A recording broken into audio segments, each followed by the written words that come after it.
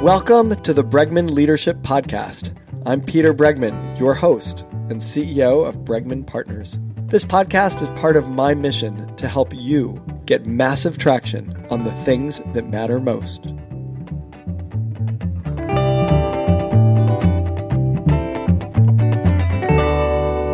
With us today is Mahzarin Banaji. She has written the book Blind Spot, along with Anthony Greenwald, Hidden Biases of Good People. She's a psychology professor at Harvard. The book is fascinating. It's fun because you're able to. There's all sorts of tests in the book that you take and begin to reveal your own biases that maybe you didn't know you had, and uncover your own blind spots. And that's what we're here to talk about with Mahzarin. Mahzarin, welcome to the Bregman Leadership Podcast. Thank you very much for having me, Peter. So let's start by just describing what is a blind spot. All right. It's actually quite simple. The reason we selected the term blind spot is because it's a word that's well known to people and it has a very specific meaning. We all know that our eyes, our retina, consists of a blind spot. On it is a blind spot. When information falls into it, we don't see it. And we use this word as a metaphor to speak about many aspects of our minds where information may reside, unbeknownst to us, that may affect our decisions, but that we do not know about. And that's the only reason we use it. And increasingly these days, I extend this out to speak about the blind spots that we also encounter, most of us every day, in the blind spot that our cars have. And the reason I like the automobile example even better is because that one we are fixing. We are figuring out ways of giving people information that otherwise would be lost because it's in the car's blind spot. And by doing so, we know that we will make driving safer. And that involves a certain kind of outsmarting. We know that the car will have a blind spot. Our eyes will have a blind spot. Likewise, we will have biases. They're an integral part of our daily thinking and decision making.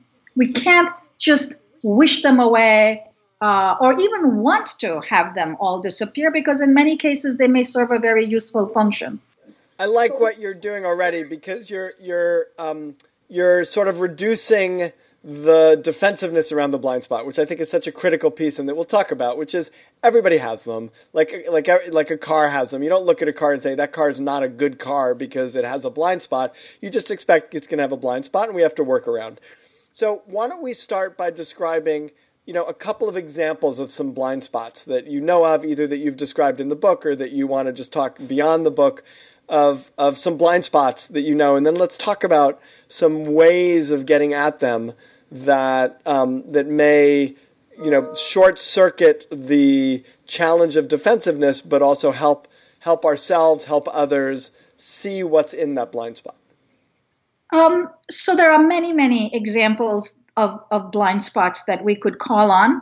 Some of the most sort of obvious ones come to us in the form of stereotypes. Stereotypes are nothing but beliefs that we have about large groups of people that may or may not be true about the groups. For example, the stereotype that men on average are taller than women is true. And yet the question is, in a given case, are we applying that stereotype enough that we end up not selecting somebody or not see them as viable? For example, airlines, used to say that seats are set up in such a way that only a man could fit in them, and that's why women couldn't be pilots. Well, maybe tall women could have been pilots, but we never thought of it that way. So the best example I can give you is a riddle that we have used, that you, I'm sure, are familiar with, and your listeners are familiar with.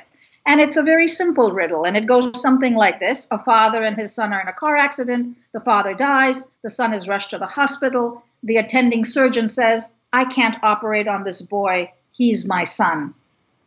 You ask people, how can this be? And we discovered that even recently, 80% of people cannot answer this riddle.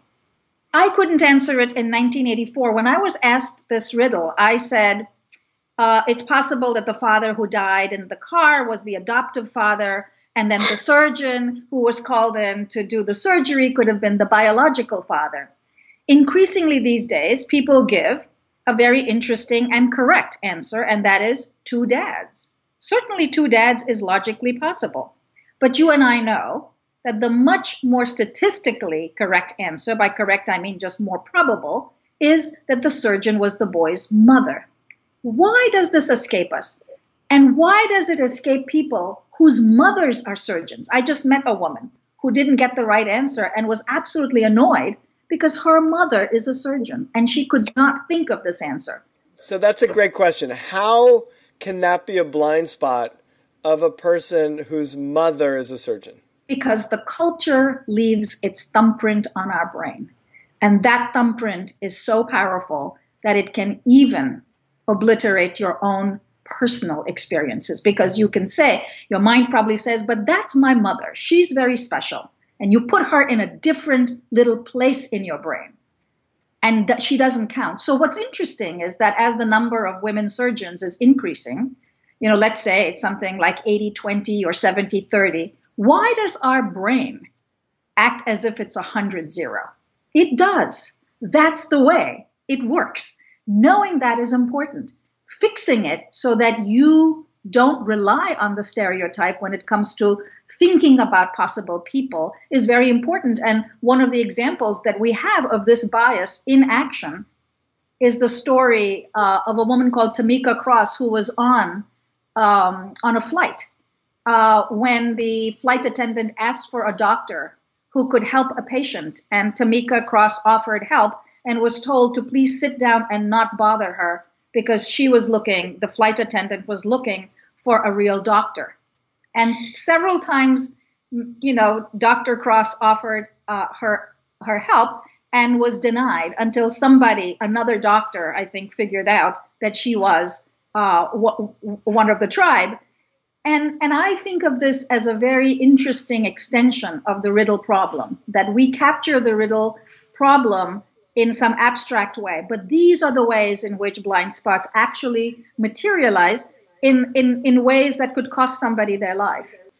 So interesting. So it's this idea also, I was teaching my daughter about moral licensing, this idea that if I do something good, that almost gives me permission to do something bad. That's how our mind works. And that it happens with bias, right? That if I have a friend who is, of a Jewish or I'm Jewish, so that's an easy one for me to use. I have a friend who's Jewish, then I could say, look, I'm not anti-Semitic. I have a friend who's Jewish, and that allows me to almost, psychologically be discriminatory towards other Jews because I'm not one of those. I'm on the right side. Psychologists call this subtyping.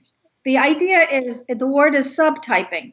You take somebody who doesn't fit the stereotype, and you could do two things with it.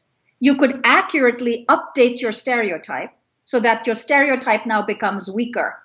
But instead, we put the unusual one in a separate little bucket so that we can keep the original stereotype intact. That's certainly one theory of how we do this. Yes, my mother is a surgeon, but that's my mother.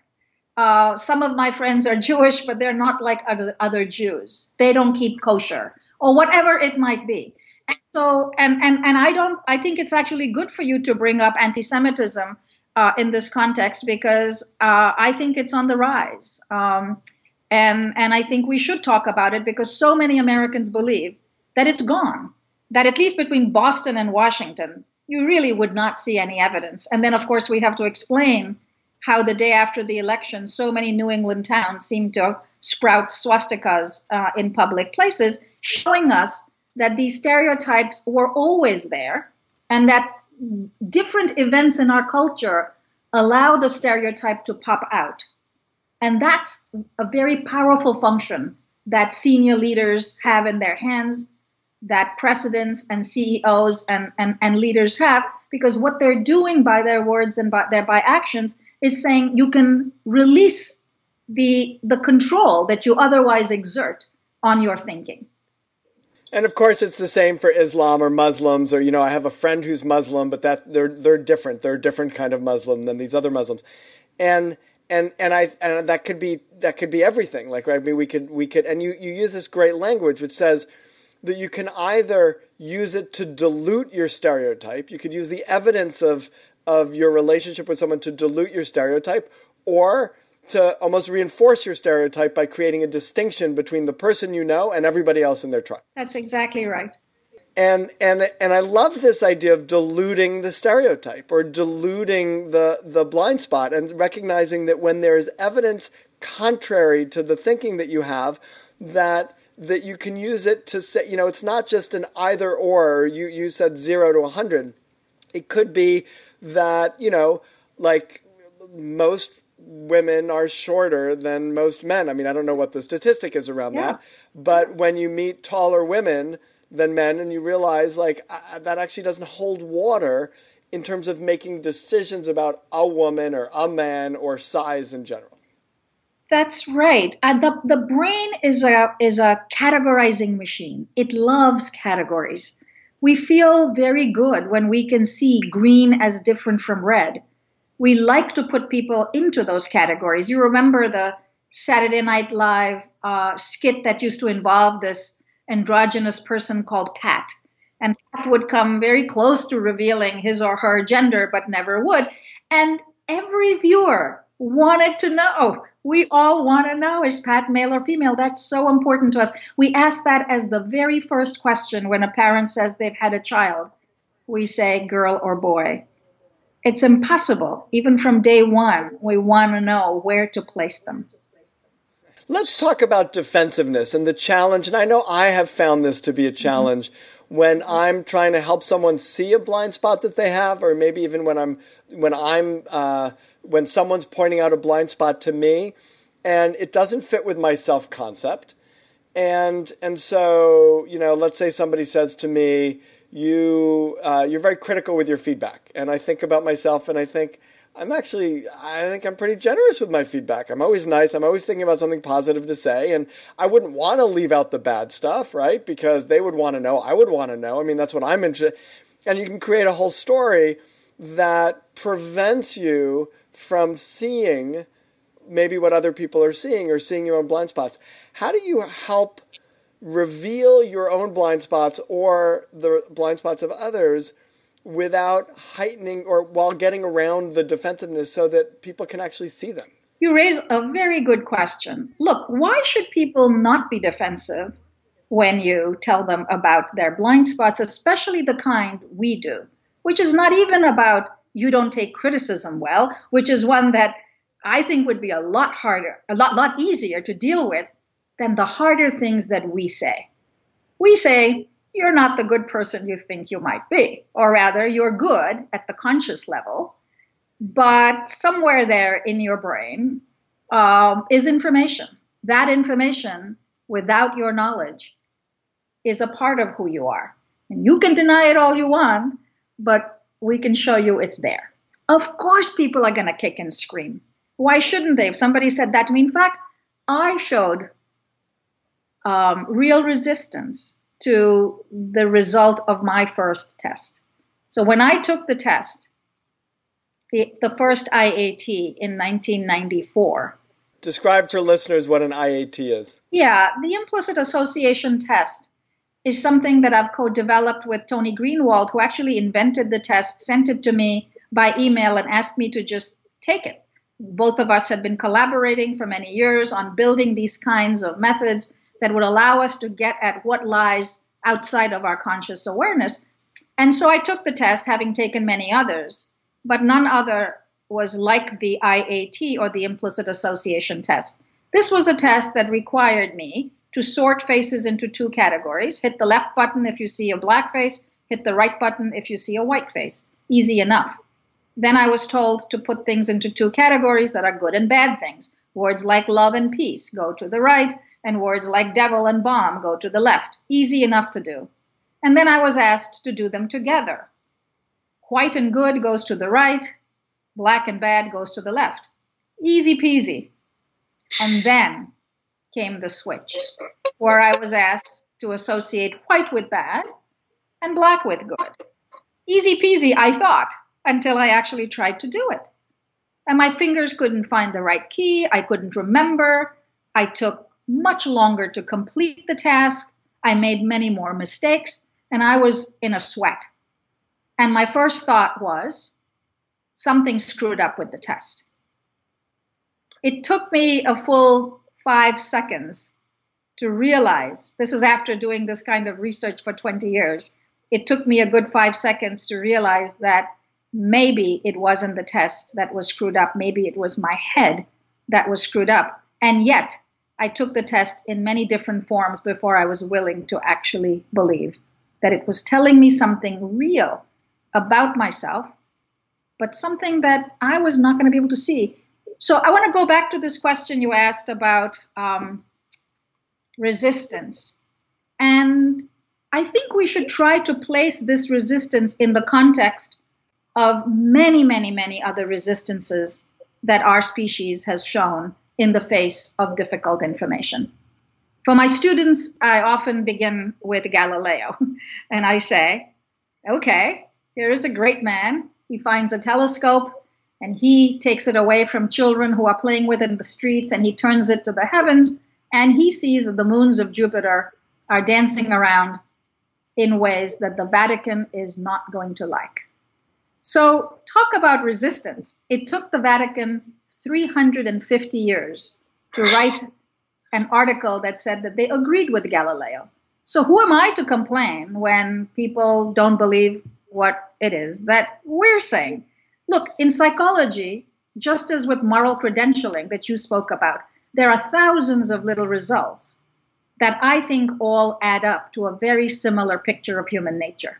Take the Milgram experiments, that human beings will shock other people and put them through intense pain just because somebody's asking them to do that. Now, isn't that a shocking result? And when you tell people that they're likely to do that, or that 66% of them are likely to do that, of course they're going to resist that. I'm not that one. I would be the good person. So take the Darwinian revolution. We still haven't come to terms with Darwin. You know, I still go to places where they'll ask me to say that evolution is just a theory. So look, anything important that says we are not special, our planet is not at the center of the universe, our species was not placed here by God himself as the best one, all of these have met with resistance. And what we're saying as psychologists today is yet one more step in the same direction. We are not the good people we think we are.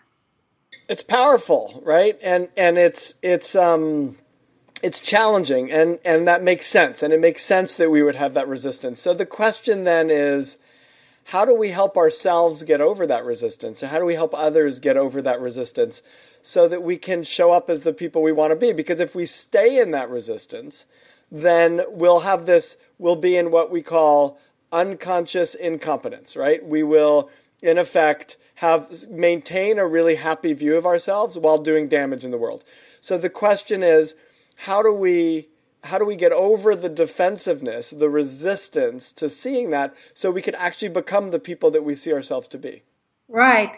The district attorney of New York City, Cyrus Vance, said it very well. He said, there is no shame in having implicit bias. There is only shame in not doing something about it.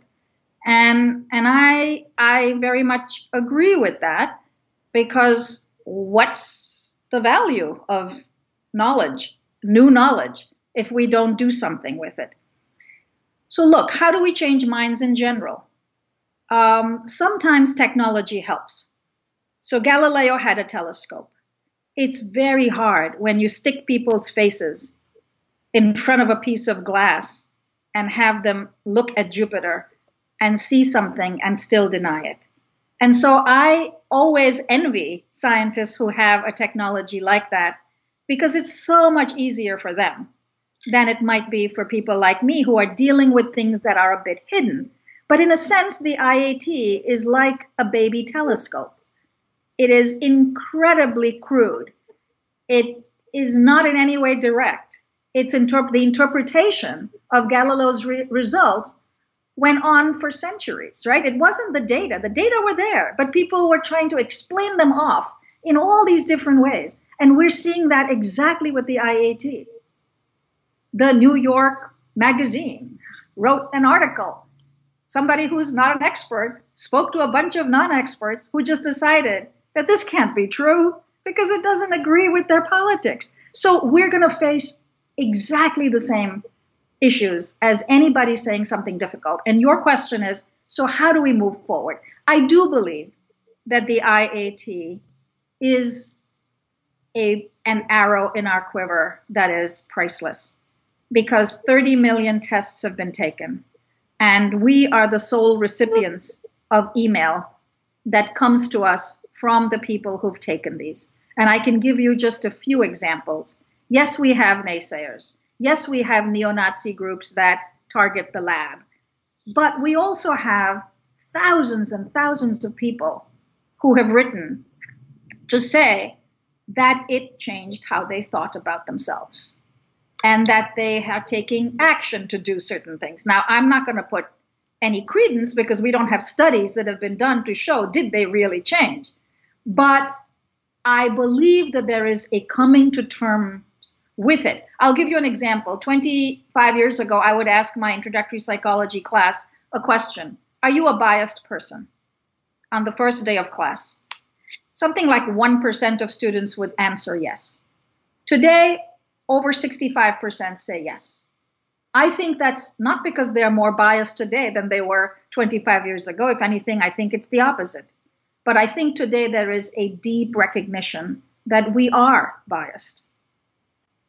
And it comes from people like Danny Kahneman, Herb Simon, the huge amount of work that's been done in the decision sciences, the moral credentialing work you mentioned, all of that together, I think, is teaching us that we are boundedly rational. It's the behavioral economics that says that we don't act in rational ways.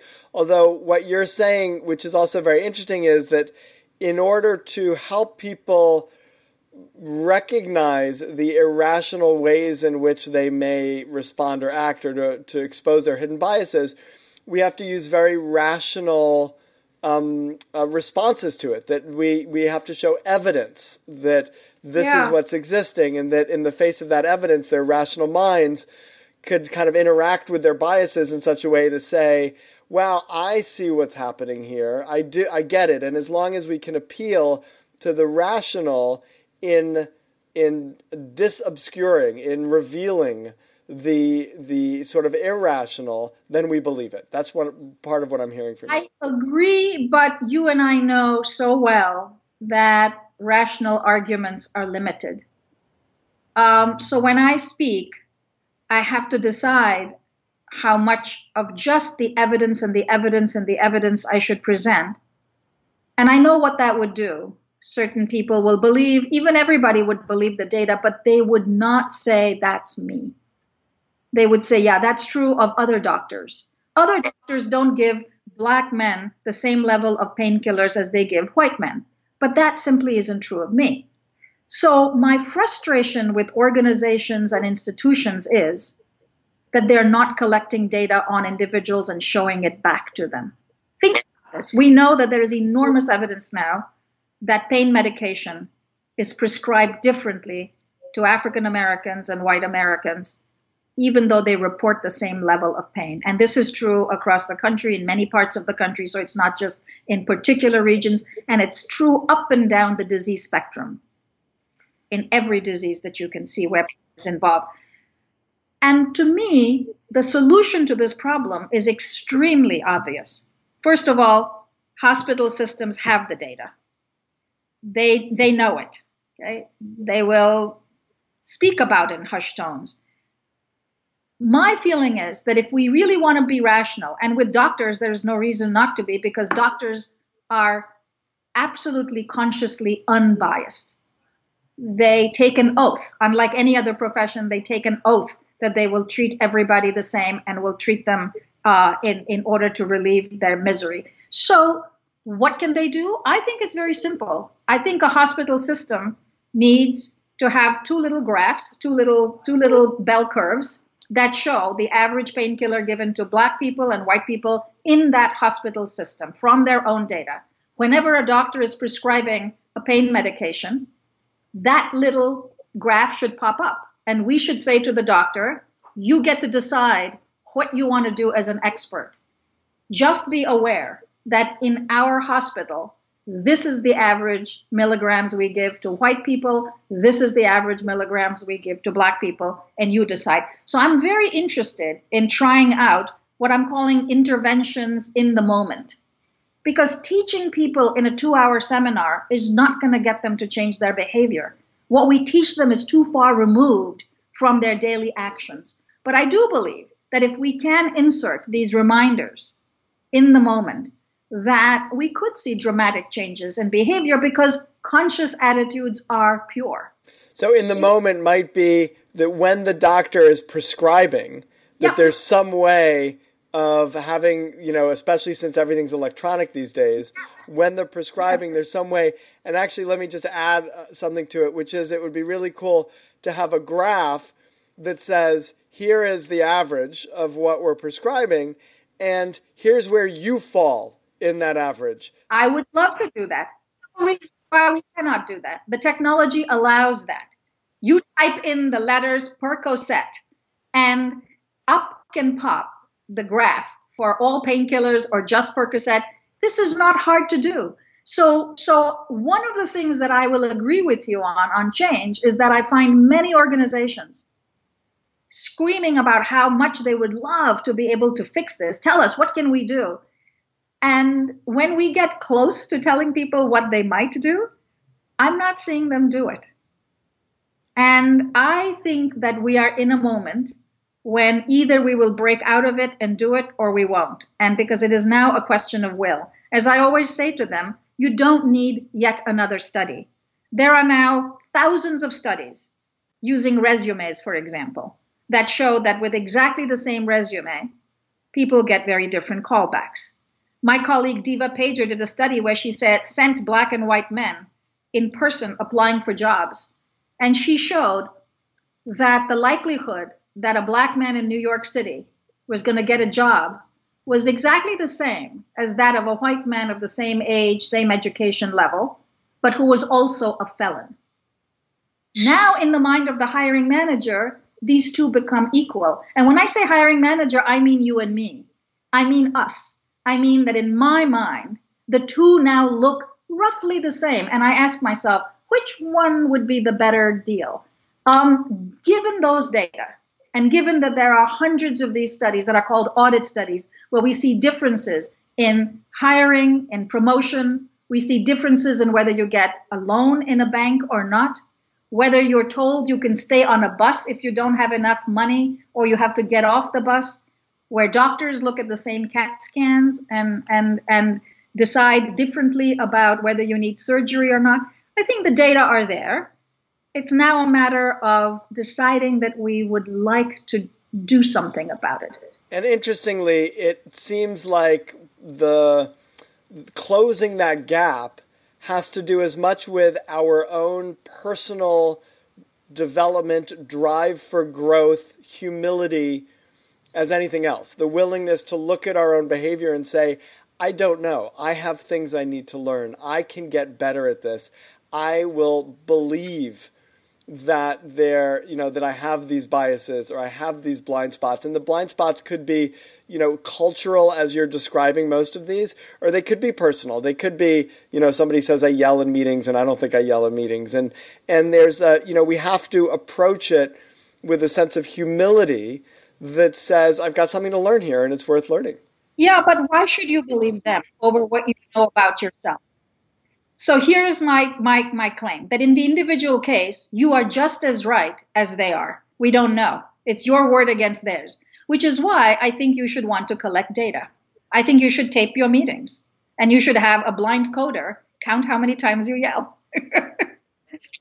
I have had people sitting in the back of my classroom counting who I call on. I'm always shocked by the data. Yeah. Bringing data out of the lab and into the actual work environment. I call this the small data movement. No, I love that. I think it's important. And I could think of clients for whom I think recording their meetings and then playing it back to them even would make them surprised. But I think to a blind coder, which is the example you give with the women in orchestras and having them play behind a shade. And so you don't know if it's a man or a woman, and suddenly more women are getting hired onto orchestras than they would otherwise. Yes, somebody other than the harp player, yes. Yeah, my guest today is Mahzarin Banaji. Her book, along with Tony Greenwald, is Blind Spot, Hidden Biases of Good People.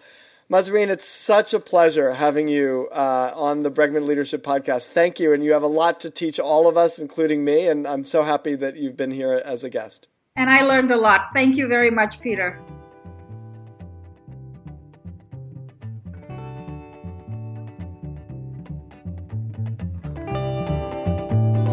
I hope you enjoyed this episode of the Bregman Leadership Podcast.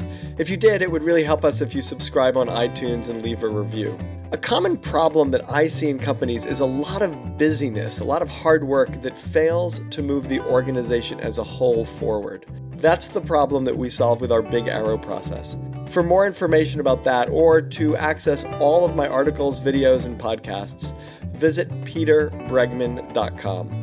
Thank you, Claire Marshall, for producing this episode, and thank you for listening.